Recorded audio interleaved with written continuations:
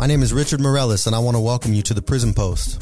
This is your podcast for conversations surrounding the need to reform prisons from the perspective of formerly incarcerated people, community members, and leaders in the restorative justice movement. The Prison Post will feature an episode every Wednesday with people who are in the fight to restore lives and heal communities. What's up, everybody? Welcome back to the Prison Post. My name is Richard Morellis. This is my co-host and favorite transformational coach, Jason Bryant. I'm not his favorite. I don't know how many you actually know. So I'm glad to be in that club. I know about 10. Okay, well, there you go. That puts you at the top of the list. Well, I like that. Hey, love you, Jay. Good to be with you back. Too. Good to be back here at Darling New Media Studios with our old friend, Michael Stone, also known as Stone, a.k.a. Stony Boy, a.k.a. Stony Boy Lopes. Hey. Stony Boy. A long-time friend, brother, formerly incarcerated. We'll get into his story in a minute, but we spent a lot of time together. Just so you know, everybody, you see that hat backwards, that MLB hat. We'll get into some of our early memories of softball and sports with this guy. Mm-hmm. Jason's got a different experience than me, but I'll let Jason kick it off. Oh, I get to go first? Yeah, go for it. Okay, so Stone, good to see you. Good to see you, Jay. Rich and I were actually talking about, some of our early encounters in sports. And, for me, one of my fondest memories of softball was the first year I played, like organized in prison. And it was during a weekday league. And it was on a team called Gang Green.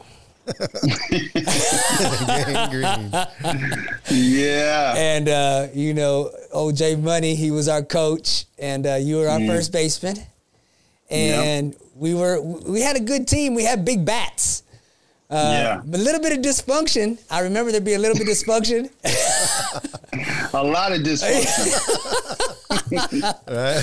But prison sports. Yeah, prison sports. But we went in just through our athleticism into the championship, and we weren't expected to win.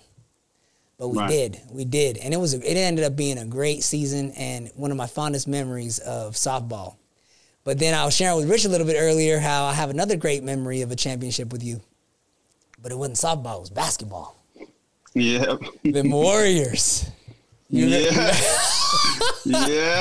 So again, my first experience playing organized basketball in prison was with you on a team called the Warriors. And we weren't a deep squad. There was only maybe 10 of us on the roster. And I didn't know. I knew the least about basketball. I was really just out there to try and get people tired by running around. But again, in the championship, we were the underdogs because if you remember the team we were playing, they had a bench of 15 people. They had some great players. They had Lil Rowe, Tiny Rowe, and all the Rows. P.I. had all these guys that were ballers, and we had our 9-man squad. But once again, we won. And yes, sir. We were champs. So, but didn't you say that he went to visit? I think it was either Stone. I know Ken Dog had a visit. A couple players had a visit, and including our coach, who was TB. Yeah. And I said, look, I was trying to negotiate with the guy on the other side. I said, look, we don't even have our whole team here. Are you going to feel good getting this win when we don't even have our whole squad here? And the guy he said, well, you know what, Jay, we just want that championship. So, yeah, we're going to feel real good about it. And I told him, I said, now, if we win, just know that's feedback. That's feedback because, I was looking for a little bit of grace. You didn't give it to us, and we won. So yeah, I believe it was a coach. I think it was the coach that wanted to visit. Okay. I was there. Yeah, we was there, but we was short. We were short, but we came through. So we came through. We got it. That's what I want to say. My memories of Stone in sports, my firsts in softball, my firsts in basketball, championship both time, underdogs both time. And I'm just super glad to be sharing this space with you and hear some of your story and share some of our experiences together. It's great. Yep. Absolutely, Jay. Absolutely. Yep. I think Rich had a different experience though. Oh man, I'm gonna tell on myself again. No, but one thing that Ted always says is he goes, "You go to war with the army that you got.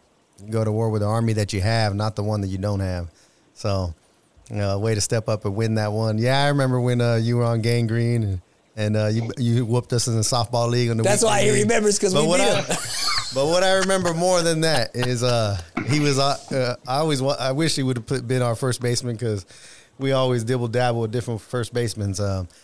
Even Wayne Moreland, old Satchel Paige, the oldest man in baseball, the biggest hands in prison. The man had hands. Yeah. He was only about an inch or two taller than me, but his hands were about this big. It was crazy. They were a mint themselves. But I remember playing softball with you, and I'm like, man, that guy. Because I know that you have a background where you could have played major league, and I like to hear a little bit about that.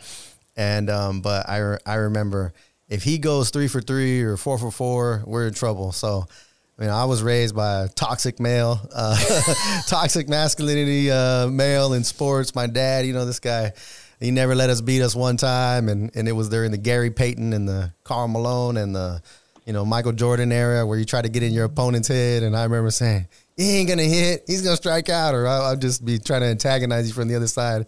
And every once in a while I hear, shut up, Rich. Then I knew to shut my mouth because I got quiet over there finally. But what do you remember about those days, Stone? One of the things that I remembered a lot about Soledad when I first got to Soledad, because at that point, 9 years into my sentence, I hadn't got to really play no softball, let alone baseball. Right. At Ironwood, we had a riot right after I got there between the blacks and the whites, and it was during a softball game, so they took the bats and the balls away. So I was so excited about actually coming to a prison where I could play ball. And I'll never forget it because you guys don't know this, but the first team that I was on was Jerry's kids. Oh, yeah, I didn't know that. And when I first got over there, I was in C Wing with Jerry, and he happened to be the first person to ever ask me if I played any sports. And I said, yeah, I play ball, I play baseball, I play basketball. And he said, well, you want to play on our softball team? And I was like, oh, sure, I'll play. But I didn't know that they were like a bunch of misfits, like we'll never win a game kind of thing. The name didn't give it away? Oh, and I didn't know the name until actually the first game. Right. But, I've always been one of them guys that my father always taught me that, to be a good sport, sure, and to finish what you start, So I went ahead and finished that season with Jerry, but I told him at the end of the season I was going to have to leave and go play somewhere else. Well, that was. But I really enjoyed those times, the competitive thing, and because that's what I grew up doing. I just was I was still really caught up in that toxic masculinity and win at all cost and being hard on people. Like I remember a situation when me and Ted, on our first time we played together, when me and him almost got down in the dugout. Right. Because I yelled at him for missing a throw to first base and he was at second base. And I'm just really glad that it didn't turn into something, that it could have. But yeah, man, I really enjoyed those. Soledad, I think, was the best prison I was at because of the sports program, because it was, interracial. So yeah, I enjoyed it. I didn't enjoy Soldiers for Christ, always whooping on everybody after that. I remember being robbed. So we were intentional. We weren't going to bring that up, the second part of your experience in softball, because you went to another team that ended up being a good team. Sharknado was a competitive team. Yeah. But unfortunately, like every other team on the field, you came across the evil empire or the good empire, depending on your perspective, of Soldiers for Christ. And, we had a pretty good. You guys did it. You guys were doing. I remember I was on that team Affliction with Big Rob too. Yep. We had a great team. But I remember we went to the championship. We were the favorites and got beat by Soldiers. What was the name of? No, the Dorm. East Dorm. East Dorm. Oh, okay. They were the lowest seed. We were the highest seed. We got to play in that first, and they whooped our butts. Yeah. Oh, and man. Coach made us take all our jerseys off. Said he was going to burn them. That we didn't deserve it. Big Rob. Yep. Yeah. Hey, Stone, tell us a little bit about how long have you been out now? I'm going on my 10th month. 10th month? Almost a year now. And how long were you incarcerated? 20 years. 20 years. And tell us a little bit about your background. I mean, since it's related to, we were having a sports conversation. We spent over a decade together. And you know what? I don't remember I of course remember Soldiers for Christ and almost all of my teammates, and heck, there's so many out now. We could put a team together out here, and you'd be welcome to play with us. But I don't remember all the games. I remember some of the games and some of the experiences, but I remember the camaraderie. And like you said, it was the only place that we created an environment where interracial sports is allowed. And we're talking 2021 here, and people that are listening to this podcast may think like, what are you talking about, interracial sports? But in California prisons, they're still highly segregated. And even in there, many of the teams were either all Mexican or they all black, and we were fighting hard to have teams of all people, older, younger, brown, white, Asian. And that was a time when we were free in a way. You know, we were like kids again, and being free, playing a game. And of course we're competitive. And afterwards, you know, we'd hug it out and walk past each other like the old, T-ball or Little League games where high five at the top. And those some good memories, man. And we have a bond that I don't think it unites us. Something about the time we spent together and the lifers and the amount of time, you could see. I could pick up with you tomorrow and it would be like we didn't miss a beat. So something special was there. But absolutely. What about your journey though on your way there? I mean, doesn't sound like you went like Jason and I were incarcerated at 20 years old. Sounds like you were got there a little later. What led up to that? What's a little bit of your background and connected to sports as well? Okay, well, I grew up in the Midwest. I should say I was born in Indiana.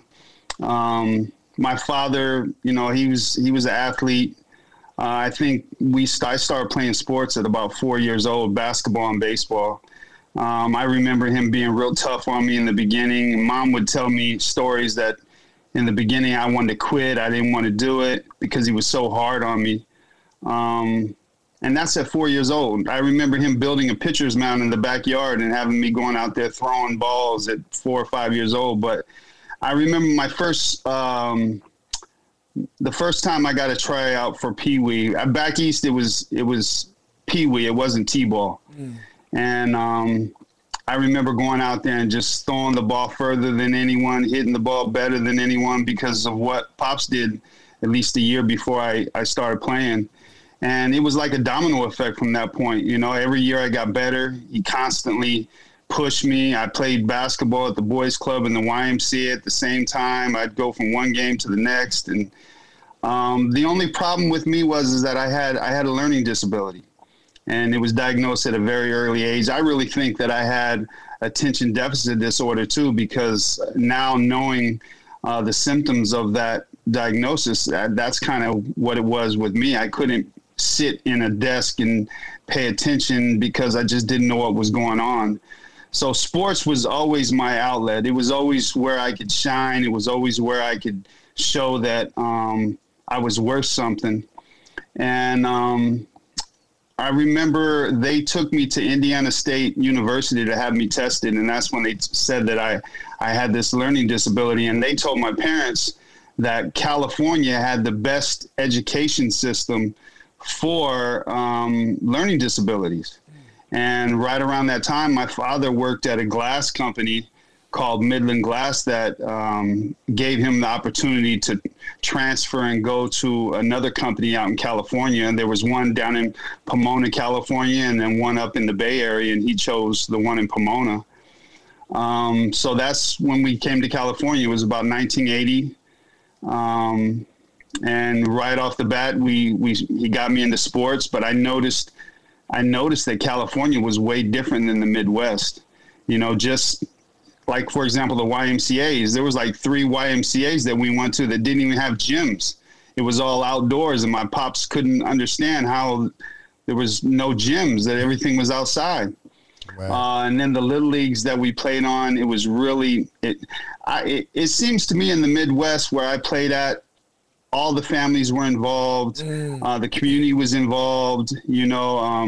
It was always a big thing. And then you come out here in the particular league that I played in, Montclair Eastern, really, a lot of parents would just drop their kids off and leave. Right. You know, Not as invested. But I was a kid. Yeah. Right. I was a kid. I just, all I did was play ball. My pops will tell you to this day that he thinks his biggest mistake was bringing me to California. He thinks if I would have stayed back east, my sports, I probably would have flourished in sports. But when I got to California, I got introduced to hip hop, and break dancing and girls. It all happened so fast. Sure. But sports was always the platform where I could shine. And going to school was always hard. I got held back in the 4th grade. They decided to hold me back, so I was always behind all my friends.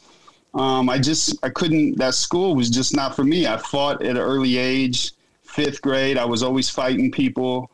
I had kids that were coming to fight me from the junior high school, and I had to take cabs to different schools because I get kicked out of schools. So it was very dysfunctional. Stone, what do you think contributed to kind of that mentality of like wanting to fight from a young age? Do you think it was sports, or was it something that you picked up from Pops, or what? What are some of your thoughts? Well, Pops taught me how to fight when I was probably about 5 or 6. Gotcha. He made me fight my best friend. Yeah. And my best friend, he was throwing punches. He was punching me in the face, and all I wanted to do was wrestle. Right. And so Pops taught me how to fight at an early age, but he told me, you better never start a fight. But if someone starts a fight with you, you better finish it.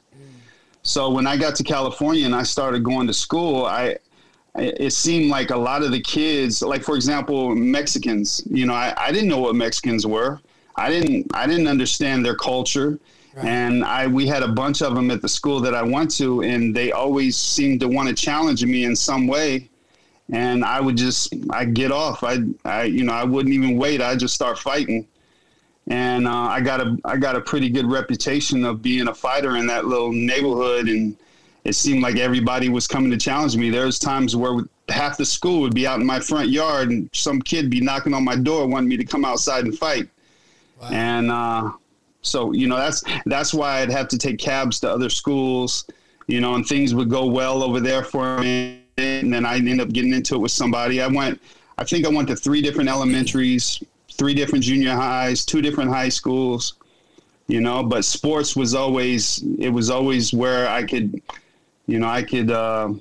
perform at a higher level. And I always got all my credibility from sports and fighting. But once I came down to Montclair High School and started going there for my sophomore, junior, and senior year, the gangbanging really started developing because my parents got a divorce when I was 14. And when they divorced, I called that the crossroad moment because they were so caught up in what was happening with their lives and how my mother was going to be a single mom that they kind of just forgot about me. And I was kind of in limbo. So I turned to the streets. My homeboys' parents were always like family to me. I'd always want to be with them and not at home. And, I think that's where it all went bad. I used to go to school and they would just pass me just to show up because I was the star pitcher or I was the star basketball player. I didn't even have to do anything in class. Yeah. Right. But the only problem is I had a bad attitude and I fought a lot. So I was always getting kicked out of school. My senior year, my counselor called me in the first few days and told me, look, I don't even know why you're here. Why are you going to school here? There's no way you're going to graduate. Right. And I said, because I want to play ball my last year of school. And he put me on a contract and said, okay, well, look, first time you ditch class, first time you get into a fight, you're out of here. I think 2 weeks into the school year, I ended up getting into a fight and got kicked out of school. And then it was just a matter of going to the streets. It was trying to find, I think at that point, what was happening with me is I was trying to find that platform that sports used to do for me. Right. I wanted that notoriety. I wanted that, yeah. And I had an older homie that knew me since I was, in the 5th grade. His little brother was my best friend, but he was a big time drug dealer. Yeah. And he kind of took me under his wing. I started working for him at 18, carrying guns and watching his back and paying attention. He'd always tell me, don't say nothing, just watch. don't ask questions, just watch. So I learned to anticipate things. I learned how to pay attention and try to anticipate what he wanted and what he needed. But most of the time he just used my violent persona. Whenever he tell me, I do whatever he told me to do. But that was the beginning stages of my criminality and my criminal history, was working for him and learning the game. Do you feel like... right around that same time...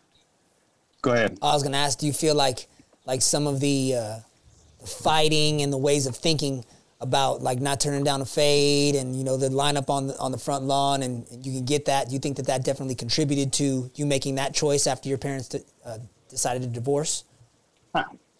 Absolutely. Sure. Absolutely. But I used to get a lot of whippings. I used to get whooped a lot as a kid. Yeah. And I remember one of the psychologists told me later on down the line is that behavior or that punishment that I used to get taught me that whenever you did something wrong, you had to do something physically to someone. Right. So whenever anybody wouldn't do what I wanted them to do, or if they, disrespected me in any way, I had to show with violence. That's how I responded. It was violently. So yeah, right around that time, but I was still doing other things like music. I had a couple the twin MCs, two of my buddies, that really got me into music, learning how to write raps, learning how to count bars. And I started doing that a lot. I was spending a lot of time with them. At the same time, I was gangbanging and running the streets and working for the big homie. And I ended up going to Venice Beach. I got into a freestyle rap contest, and I won. And at that time, Quincy Jones's son, QD3, was out there on the boardwalk. He was observing. He approached me and asked me if I was signed with anybody. And I just couldn't wrap my mind around, what do you mean signed? What are you talking about? And he said, are you signed to any record deal? And I'm like, no. And he said, do you want to be? And from that point on, it was like a dream. Right. But he bamboozled the hell out of me. Okay. Because everything that he told me that the contract was going to be, it was a compilation album. There were 6 artists on the album. He was looking for West Coast MCs, a new flavor. Warner Brothers was going to start a hip hop label under Quest Records. So it was his job to find these new artists. And I got paid $10,000 to sign the contract, 5 up front, 5 after I did my 2 songs. We recorded in Echo Sound Studios. I met Ice Cube, and that's when they were doing Yo-Yo's album and Jinx and DJ Aladdin and, the Mad Circle. How old were you at that time? There. How old were you? I was 19. 19, okay. Yes. I was 19. So you say, and I just had a kid. Right. Okay. Yeah, I had just had a kid, and I wasn't trying to have a kid. Right. Right. But her mom. When I signed the deal, I thought her mom was trying to manipulate me. I didn't think that the baby was mine, so I told her we're going to have a DNA test once the baby is born. She felt disrespected, and she took off and left and went back to Detroit. So I didn't get to see my daughter until she was 9 months old. That's the first time I saw her. So that was like, almost a year later. But so when I signed that deal with them, at the same time, I was still doing the dirt, working for the drug dealer. He ended up becoming my manager. He found a way where he seen that he could wash his money through me. We went and got a music attorney, and we found out that the contract I signed was like I sold my soul. They were only obligated to give me $1,000 a year. I didn't get no royalties from this record sales. It was really bad. I should have never signed it. Right. But when I brought the contract home to my pops, it wasn't like we went and got a lawyer to go over it. He said, well, what'd he say? And I told him what he said. And he said, well, it sounds good to me. Go ahead, sign it. Yeah. And we learn, yeah, we live and we learn. So my manager at the time, which was a drug dealer, he gets me a lawyer. We're trying to get out of contract, and we went and talked to Quincy. I had opportunity at Capitol Records that they wanted to sign me, but I had to get out of the contract with Warner Brothers. And Quincy told me, well, look, I'm going to go ahead and talk to the lawyers. We're going to see my lawyers. My manager said he'll pay him back all the money. He'll pay back the money for the studio time, so there's no loss. He said he was going to contact his lawyers, and then he was going to call me back. But next thing you know, we got a box, and they pressed everything. I had CDs and albums, and we were trying to prevent that before it happened. So it kind of locked me in for a minute. But like I said, I was still doing dirt. Right. And I end up, a few weeks later, I ended up getting into it with some people at a hotel, and I shot up the hotel. I was drunk. I ended up getting arrested for attempted murder. I was trying to get the rest of my money through QD, but he found out I was incarcerated. So they released me from contract for breach of contract. But they took my name. I could never use that name again. They took all the material I had. I could never use that. And that was the first time I ended up in prison, was because of me shooting up that hotel. That was my first prison term. What happened when you got out? And that was in 1992. What happened when you got out? When I got out, I had a buddy that we were recording with. His name was Rhythm D. He had just, while I was locked up, he had signed deals with Ruthless. He did Eazy-E's last album. And so the plan is when I got out, I was supposed to go back into the studio and start recording again and trying to get my music out. My manager, Manny, me and him parted ways because he refused to bail me out when I first got arrested. And I felt like, I felt betrayed because of everything that I did for him. But his side of the story was I told you, don't go out and do anything stupid. So now that you're in jail, now you're going to deal with it. I'm not going to get you out of that. So we parted ways. I no longer was working with him, but the struggle to try to get back into the hip hop game was so hard because, Rhythm D had signed deals with Ruthless. Now he was acting all bougie, like, I'm too little. I don't have nothing to show for myself. So why would he work with me? And so I went through a bunch of different producers. But ultimately, my mind was still on criminality. I wasn't trying to get a job. I wasn't trying to go to school because that just wasn't an option for me, going to school. And it was, I did a whole 3 years on parole, but I discharged my number. I discharged my H number. Shortly after that, though, is when I really dove deep into the criminality and I started pushing weight back east, and it was over with.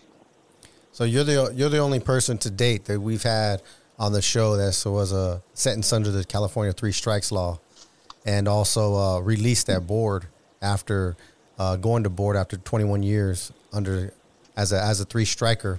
And there's a lot of people that we know that are still in there. They're still at the pinochle tables and chess tables, and they're still in there under the 3 strikes law. And I know that we had on Zakia Prince, and she's leading a coalition to end 3 strikes, and you would think that it would be gone already, but it's still there. So tell us how that culminated with getting 3 strikes and what some of your transition was in there to war. Did you think that you would ever get out?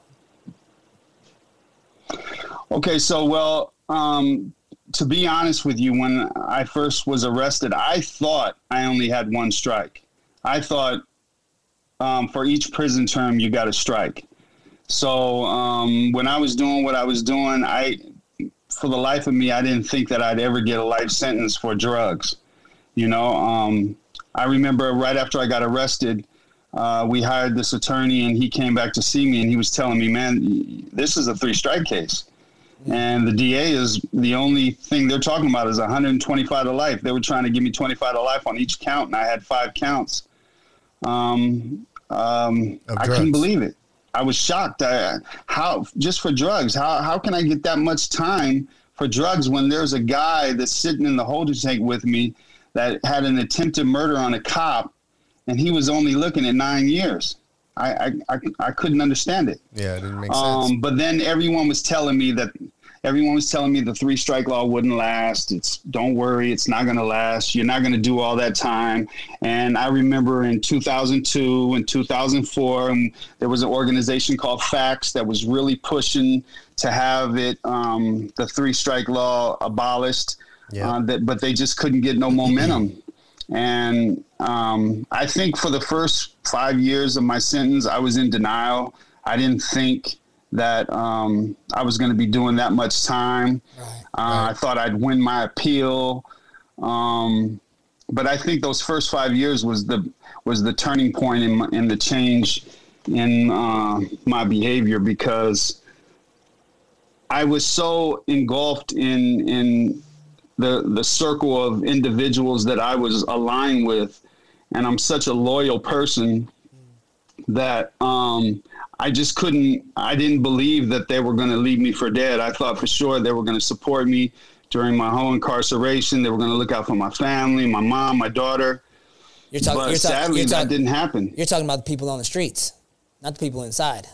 People on the streets. Got you. Yeah, people on the streets, the guys that I was willing to die for, the guys I was willing to kill for, they kind of left me for dead. And to be honest, it was probably the best thing that could have happened to me, because once that happened, it helped me realize that my alliances and my loyalty to what I was doing was completely wrong. It was completely warped. Yep. And the people that I was showing all my love and support to wasn't even the ones that were supporting me now. My mother ended up being my biggest supporter, and me and her didn't see eye to eye at all before I got locked up. Yep. You know, so that's really where the transition started to begin. And I realized, you know, I'm out here doing all this stuff, and I'm thinking that, you know, they love me just as much as I love them. But at the end of the day, out of sight, out of mind, you know. It's funny, though, because now that I'm home, a lot of these individuals have been reaching out to me, wanting to see me, wanting to talk to me. And, you know, it's like I have no desire to even approach that conversation, you know. But when it comes to the 3-strike law, I can tell you this, that a lot of people have this misinterpretation that most 3-strikers that are locked up are in there for heinous crimes or violent crimes, and they just got caught. My rap sheet is 1 page long. I've only been to prison once. My first prison term was for assault with a deadly weapon. It was 2 counts, and they gave me a strike for each count. So when I got caught with this, it gave me the life sentence. So a lot of us that were locked up, we were under the impression that we wasn't going to end up going to board, you know, that we were going to either the law was going to change, or once we went, they're going to say, okay, well, we just wanted the time out of you, and now you can go home. Right. It didn't end up being that. I remember one of the first 3 strikers that went to board. Absolutely not. When you go in there, they want you to know everything you need to know, is just like you took a life. Yep. And at first, it was hard for me to, you know, I think I told you this before, Rich. I always felt like I didn't have no victims. You know, I never sold any drugs in California. I was taking everything back east. Yeah. And I thought, man, how can you guys sit here and tell me that I have victims when I ain't sold no dope to nobody out here? But once I started learning the process, I started learning and taking responsibility. I realized that the dope that I provided for all those communities affected and destroyed so many lives. So I do have victims, as well as my family, as well as my daughter, my nephews. So it's been an eye-opening experience. What did you discover about yourself throughout that process, Stone? I learned that the most important thing was I learned a lot about my dysfunctions. You know, I learned about my narcissistic behaviors.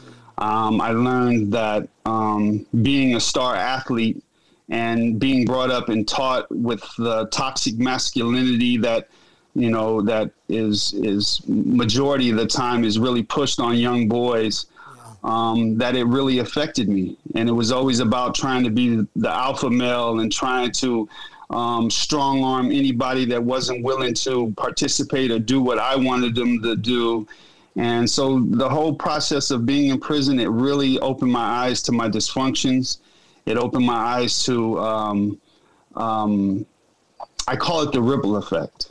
Yeah. Because before it was all about me, I only cared about me. Right. But now I realize that my actions and my choices affected my daughter, affected my grandkids, affected my nephews. All these kids were little kids when I left, and now they're grown adults. And now me trying to interact with them as their uncle or their father or their grandfather, it's so hard. Yeah. You know, it's so difficult because they still have chips on their shoulders from what I did and what I didn't do.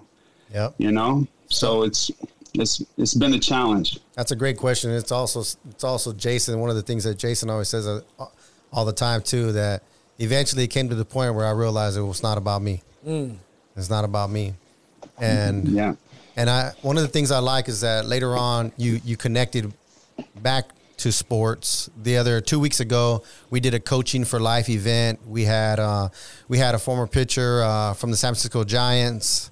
We had a player from the Dodgers. We had a 2-time Super Bowl champ there. You were there, and you gave an amazing poem on toxic masculinity on that episode, and we're going to release it soon, and people could hear it and see it.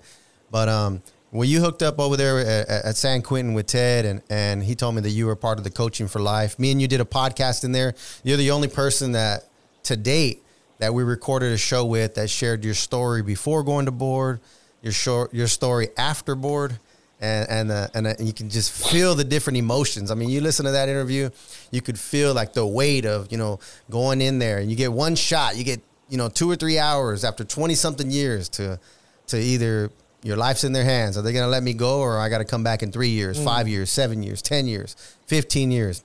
And I remember just hearing that weight and, trying to give you advice and encourage you and you just pouring it out. And then I remember you going to board, and then we got back on the call and started recording another show. And those are all going to be edited and released soon too. And then that happiness, calling moms afterwards. And, yes. and then, so now here we are with you in your freedom. But while you're in San Quentin, you were part of the Coaching for Life program, where different coaches from all around the Bay Area came into the prison along with coaches inside of there. And you guys came up against that toxic masculinity. And you mentioned Joe Ehrmann. He's on a TEDx where he did a TEDx called Be a Man. And he's like, part of the biggest problem in America is that be a man perspective, that men don't cry, men don't feel, be tough. We're always told to be a man, but we're really never told what that means. All that we get from it is, shut down your feelings and shut down your emotions. And there's that term he uses, alexithymia, the inability for men to put their feelings into words in life later on. You ask a guy how he's doing, how you doing, or how you feeling? He'll say, I'm all right, or I'm good, or I'm okay. None of those are feeling words. 128 feeling words, and you can't get one. Why? Because when we were kids, you try to, Daddy hurt me, I'm sad right now. And they say, shut that down. I don't want to hear that. Go back out inside and play. And so you learn to suck it up.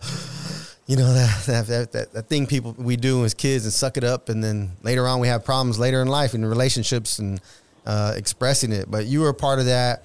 And Joe Ehrmann taught that what does it mean to be a man? It's how we live and how we love, our character, and living for a cause that's greater than ourselves. And you jumped on board with that. So I wanted to thank you for giving back in that way out there, and also with CROP organization Absolutely. Out here at our Coaching for Life event. So thank you, Stone. Absolutely. I really enjoyed it. In there at San Quentin when we first did it, what I really enjoyed about being a part of that is when Brandon and Ted brought it to my attention. First, they shot me the book. And when I read that book, it really opened my eyes and gave me the language to be able to explain and express to the board what my challenges was, because I was that star athlete. And I had this sense of entitlement all the time because I always was put on that pedestal, and it really affected me. And I didn't know how to communicate. I disconnected my emotions. I wasn't trying. The only emotion that I ever wanted to feel was anger. That's what I used as my starting point of whatever I was going to do. It affected my relationships. I've never been married. I think that because of that toxic masculinity, I put a lot on the women that I was with, but I was also a big cheater. I was a big womanizer. Joe talks about in the book where a lot of young boys, a lot of kids think that, if you sleep with a bunch of women, you're the man. And that's how my attitude was. I remember me and a buddy of mine in high school, we used to have contests to see how many girls we could sleep with during that whole week.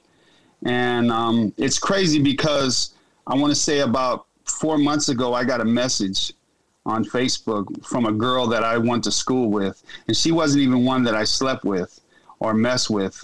It was her cousin that I messed with, but she had said something like, me and you were never really close in high school, but I never could understand why you were so mean to me, why you treated me the way that you treated me. And it really threw me off. I had to apologize, and I told her that I was a very dysfunctional kid. I had a lot of issues. It's no excuse, but that's just the person that I was back then. And I totally, I'm so sorry that I ever treated you that way, and I can only hope that you could forgive me. Yeah. So yeah, that whole event with Teddy and reading that book and really starting to understand toxic masculinity. I can tell you this, that word masculinity, I probably heard it maybe twice in my whole life before I read that book. Yeah. Or even paid attention to it. And the book is so Season of Life. So once I read that book and I started. Yeah. Yes. Yeah. No, it was Inside Out Coaching. Oh, you read Inside Out Coaching? It was Inside Out Coaching. Okay. Yes. And it really helped me on board. It truly did. I think there's a universal theme for, those of us who made the choice to go down the path of irresponsibility and criminality. Mm-hmm. And, yep. You're speaking about it right now, Stone. You're talking about the objectification of others and the objectification of ourselves. Yep. Right? Because, everything you're saying, I can identify with, because I was that kid too, objectifying women. And in the process of doing that, objectifying myself, as if I was nothing more than this thing that was supposed to be validated by my willingness to get violent, my aptitude at sports, and my ability to score girls, right? So some very universal themes in this whole idea of who we thought we were when we were young, and what it meant to be a man, and how wrong we were, right? How wrong we were. And and another thing you spoke about, you spoke about, Stone, was, like, for me, like, I really do wonder, like, who would I be today if it weren't for prison? And what I mean by that is, like, if I didn't have that space to really look at me and who I was and the results that I had produced from that way of thinking back then, who would I be today? Right. So in some ways, prison, for me at least, was a blessing. Yeah. It helped me to really become a man, a real man. Yeah. Yeah. And in that book, well, I say this, go ahead. I say this all the time, Jay, is that, a life sentence was necessary for me. Yeah. If I would have gotten 10 years or 13 years, I would have just been plotting and waiting until I got ready to come home. But because of that life sentence and not knowing if I was ever going to go home, it really, I call it a life-changing experience. Sure. That's what really motivated me to say, you know what, if I get an opportunity to go home again, I'm not going to be that same person. Right. Yeah. And here's the thing that really gets me is, like, it doesn't take 20 years. No. You feel me? Like, don't get me wrong. There's those of us that had these life sentences, right? And you're looking in the mirror and you're saying, man, I could really effing die in here. Yeah. Right? And is that what I want? And those of us who don't want that, we may start making different choices, right? Yeah. And we're like, okay, we're going to take a look and we're going to transform. Some people, they don't do that, right? Mm-hmm. But for all people who make poor choices, it wouldn't take all that time if we had the support from the community, right? So people make poor choices. They need to be separated from society for a little bit. But imagine if all the programs you had at Soledad, you had right when you got off the bus on day one. Yep.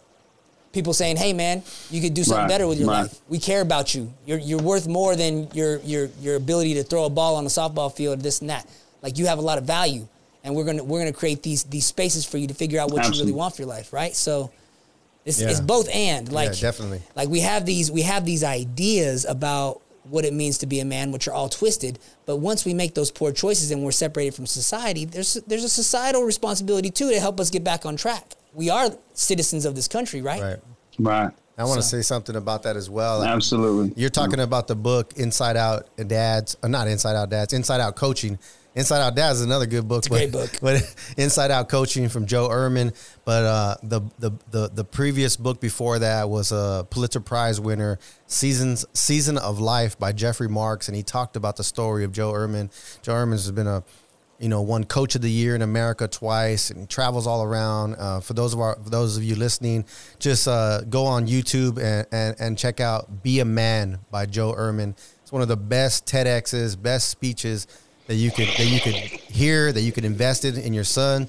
And Stone, I could hear your transformation, man. Just that feeling of reconnecting with that person on Facebook, and that willingness to want to make amends for that, what you call that ripple effect, right? When I went to board, my commissioner said it wasn't a ripple effect; it was a tsunami. You left a tsunami in your wake, young man. And so we did, and to go back and make amends and to live a life of amends with the work that we do today is a blessing, and it keeps us keeps our sense of what is right in front of us. And I appreciate all the work that we're doing with restorative justice and criminal justice reform and social justice. But I agree with what Jason and you were saying right now. There's a sermon series by Stephen Furtick that I really like, and it has 3 parts. The first one he titles it, "It Happened." The second one is titled, "It Had to Happen." And the third one is titled, "I'm Glad It Happened." And that's just like our incarceration experience. When you first go, man, it happened. Here I am, And then later on you move on like, man, it had to happen for me to be here, or else I wouldn't be learning all that I'm learning now and becoming the man that I'm being now. And I wish it didn't happen, but it happened. And then the last one is that ultimate perspective where you can look back like you and Jason just did right now and say, I'm glad it happened. I'm glad it happened. And of course, in the grand scheme of things, if we could have got that training early on as kids and things like that, sure, maybe it would be better for something else to have happened and not for us not to go to prison. But this is my life. This is my reality. And I went there, and I'm glad it happened, because it was there that I realized what it really means to be a man. It was there that I realized that I want to get out here and be of service to my family, be of service to my community, and, make an impact with our time and talents.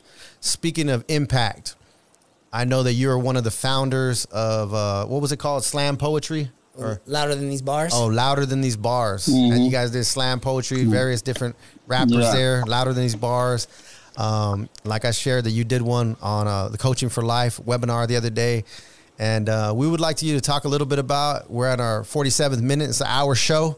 Tell us a little bit about your work in Louder Than These Bars, the work you're doing today as an artist. I know that you're not only a poet, rapper, but a writer, creator, tattoo artist. And then would you be willing to share one of your pieces with us? Absolutely. Okay, so Louder Than These Bars originated in Chuckawalla Valley State Prison. One of the instructors, computer literacy or office services, Miss Crow, was given a DVD from Miss Redwin, which was the principal. And it was a documentary that Oprah put out, and it was called Louder Than a Bomb. And it was basically this contest that these high schools in Chicago would participate in every year, and it was slam poetry. So they believed that curriculum that went with Louder Than a Bomb could be an asset to inmates while they're locked up. So Miss Redwin asked Miss Crow if she would be willing to try to put together a team on our yard, and she was going to ask the other teachers on the other yards to put together teams, because it was going to be a statewide event. You do a DVD, record your poets, and then send it to Sacramento. That's really where it began. And in the process of us participating in that program, I realized that because I was an MC, a rapper back in the day, that I love to write. And I love to try to paint these pictures with these words and to try to be as creative as possible. And I realized while we were doing that there was a lot of guys that were participating in the group that were just writing insignificant stuff.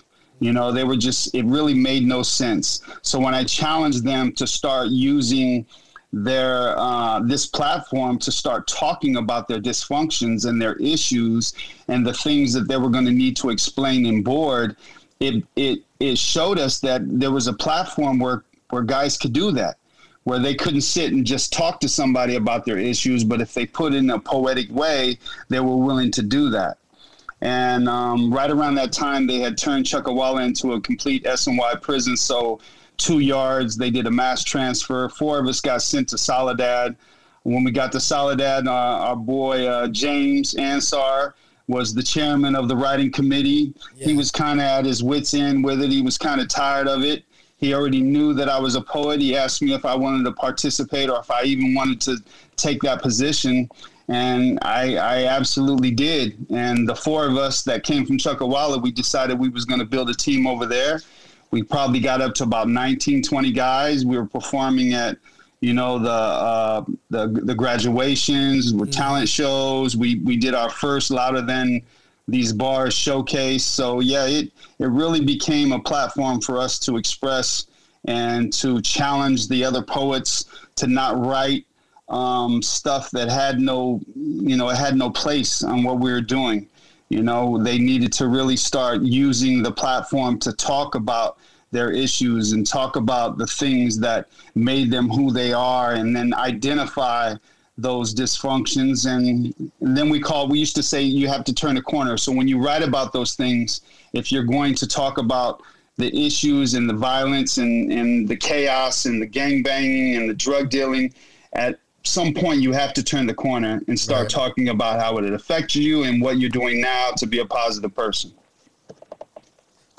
And we're still doing that. Like today, I got a book of poetry that I'm trying to get published. I'm trying to do audibles so that people can get an audible version of it, as well as a paperback if that's what they want. I got your guys' book, and it inspired me. I had to do my own. That's right. My man. Right.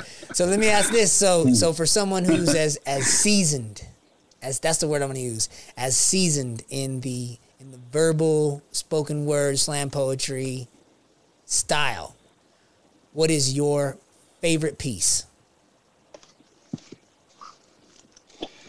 Oh man, I have so many, because it's really stages in my life. Okay. That each piece really, it really talks about that part of my life. But one of the biggest things is that I got my GED in 2012. Okay. And that was something that I never thought was possible. Congratulations. And when we were getting ready to do the graduation, thank you. Miss Wise, which was the AB3 teacher at Soledad, she asked me if I would say or get up there and speak at the graduation. I told her that I would like to write a poem. And I wrote a poem called Educating These Convicts. But sadly, right before the graduation, I got caught up in some stuff that happened in the building. And I got rolled up and got transferred to another prison. So I wasn't able to do that piece at the graduation. Well, let's do it today. So if you guys give me the opportunity, I'd like to do it for you guys. Absolutely. All right. Let's go. You ready? Yep. It's called Educating These Convicts. And it's basically my story on what I went through in school and then what happened in prison. Education is essential, beneficial to the development of young minds, intellectual capacity, understanding rationality, thought-provoking, intangibility, visually and mentally, untouchable academically. The mind is a terrible thing to waste, but for me, school was a tough place to face. Sitting in a class in a daze, perplexed by material too complex for me to process, at least back then. High school, junior high, and elementary was never easy for me, held back by a learning disability. Classrooms kept me filled with fear, scared the teacher would want me to share in front of the class. Read that last paragraph, then watch the kids laugh at my lack of ability to read. Not me, not the star athlete, not the kid who other kids wanted to be. No one's gonna laugh at me, so I would act out. Become disruptive in class and lash out. My immature mind couldn't find a better solution. Courage to deal with the realization that my transformation academically wasn't going to be easy. Not for me. Extra work would be necessary. Very clearly, I couldn't handle the struggle maturely, masquerading this difficult situation with several dysfunctional decisions, imprisoned mentally, hindering my progress with a crooked philosophy. Psychologically and subconsciously, I just believed I didn't have it in me. School wasn't for me. 1988, the year I was supposed to graduate, but fate wouldn't allow me to partake, cut the cake, and celebrate with the class of 88. Sadly, graduation day would not see me. I was too busy running the streets, constantly controlled by negative beliefs. The road I chose was like poison to a rose. Moms used to warn me, you need to slow down, son, because you know where that road goes, a cage or a grave. For years, I struggled with being the smartest dummy, educated on the streets and how to go get my money. That was easy to achieve through illegal activities. I used to believe this is the life for me. But that point of view was rough, rugged, and rude. Reckless behavior with a bad attitude. Everyone knew my future was screwed simply because of the things I would do. And so now here I stand, a convict, a dad, and a grandpa, destiny at hand. A much different individual than I was back then. I'm well-rounded now. It's astounded how I found so much peace in a world that's so loud. Proud is how I feel wearing this cape and gown now. A graduate. That title fits. It still seems weird feeling those words cross my lips. Most of us misfits never imagined this. Academic accomplishment, no confidence. Collectively, we engaged and made the commitment, dedicating our time so we can make it to this event. Commemorating these moments to educating these convicts, communicating our growth and celebrating our progress. Congratulations, fellow graduates. We have done what for so long we thought we couldn't. We have overcome our apprehensive approach towards academic approval and what is suitable in the eyes of society. Elevating our persona, emerging from our cage with enthusiastic anticipation, passionate about this transformation, spreading our wings, soaring past the clouds of negative dreams, releasing those mental shackles, allowing ourselves to mourn the death of what was and celebrating what will be. Yes, our freedom was taken, but we was free to decide if education was more important than procrastination. I remember an OG once told me, use your time wisely, stay sucker free, and become more than what society labeled you to be. Develop your mind and climb out from behind the crime that sent you to this place where we all wear blue. I'm much more than these scars and tattoos. I'm a graduate, and now so are you. Oh, snaps.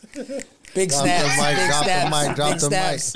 Snaps. Congratulations, graduate. I like that. Yes, sir. That was beautiful. It would have been a standing ovation. Yes, sir. Congratulations, Stone. You bring, the one of the early things you said, it was about what you thought and felt about your worth. And I just want to remind you on this particular Friday that you have infinite value, infinite worth. Nothing can ever change that. Nothing from the past, nothing you will ever do in the future will be able to change the value and the worth. My coach once told me, work hard for the things you want in the future, but not for your value. That's static. It's up here. Stone, we love you. Right. We appreciate you coming on with the day, sharing that with us. We'll add your other piece to the audio version of this. I know Jay has some parting words, and then how can people reach out to you and find you and what you're doing, whether it's on your social media or anywhere. And I just want to say thank you again. Go ahead, Jay. Sure. Yeah, I just want to thank you, Stone. I appreciate it. Thank you, Rich. I want to say this. I want to say that while my 2 championships with you were great, there were a lot of great moments when we were on opposite teams too.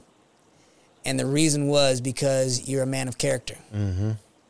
And I've always experienced you, Stoney Boy, as an incredibly kind and humble and competitive person. Absolutely. It's been an honor to share space on the sports field, in the groups, and out here in society with you. And I'm honored to call myself your friend. And I'm so grateful for you spending this time with us today. I really am. I appreciate it. Jay, Rich, I really appreciate the opportunity. I want to tell you guys, man, how proud I am of you guys, you and Ted, the whole crew. Like you said, just a couple years ago, we was all at Soledad on those yards, and now you guys are out here doing big things, and I'm really, really proud of you guys, and I appreciate the opportunity to be able to come onto your program and tell the people how things are up in there and how it is for a lifer coming home. So thank you guys. I love you guys too, man. I love you too, man. You're welcome. You want to throw an Instagram account out there, anything, Stone? How can people reach you? Yeah, my Instagram is 528 Stony Boy Art on Instagram, and my email is michaelrstone287 at iCloud.com. My man. All right. Thank you again for joining us. But another episode of the Prison Post podcast with Michael Stone. We appreciate you. We're in Nate Darling Studios. If you want to reach out to the studio to do a podcast, you can do that at darlingnewmedia.com, and feel free to reach out to us at croporganization.org on our website. Come check us out. We have a link tree there that'll take you everywhere else where we're at. We're on Crop Organization 1 on Twitter, Crop Organization on Instagram, and also you could find us on the Prison Post, all on any and every major podcasting platform at the Prison Post Podcast, and on Facebook, Twitter, Instagram as well. Find us, follow us, subscribe, and we're looking to reach 1,000 followers or subscribers on YouTube. We've had about 400,000 views to date, and we're just super excited about it. So we got more shows to come later this year. Thank you for joining us again, Stone. Have a good one. Stony Boy. Thank you. You too. All right. Thank you for listening to The Prison Post, a production of the Crop Organization. We'll be sharing more stories from the world of prison reform and restorative justice, so please join us. You can listen to The Prison Post on all major podcasting platforms. Subscribe to our video cast on YouTube and like us on Facebook at The Prison Post and at Creating Restorative Opportunities and Programs.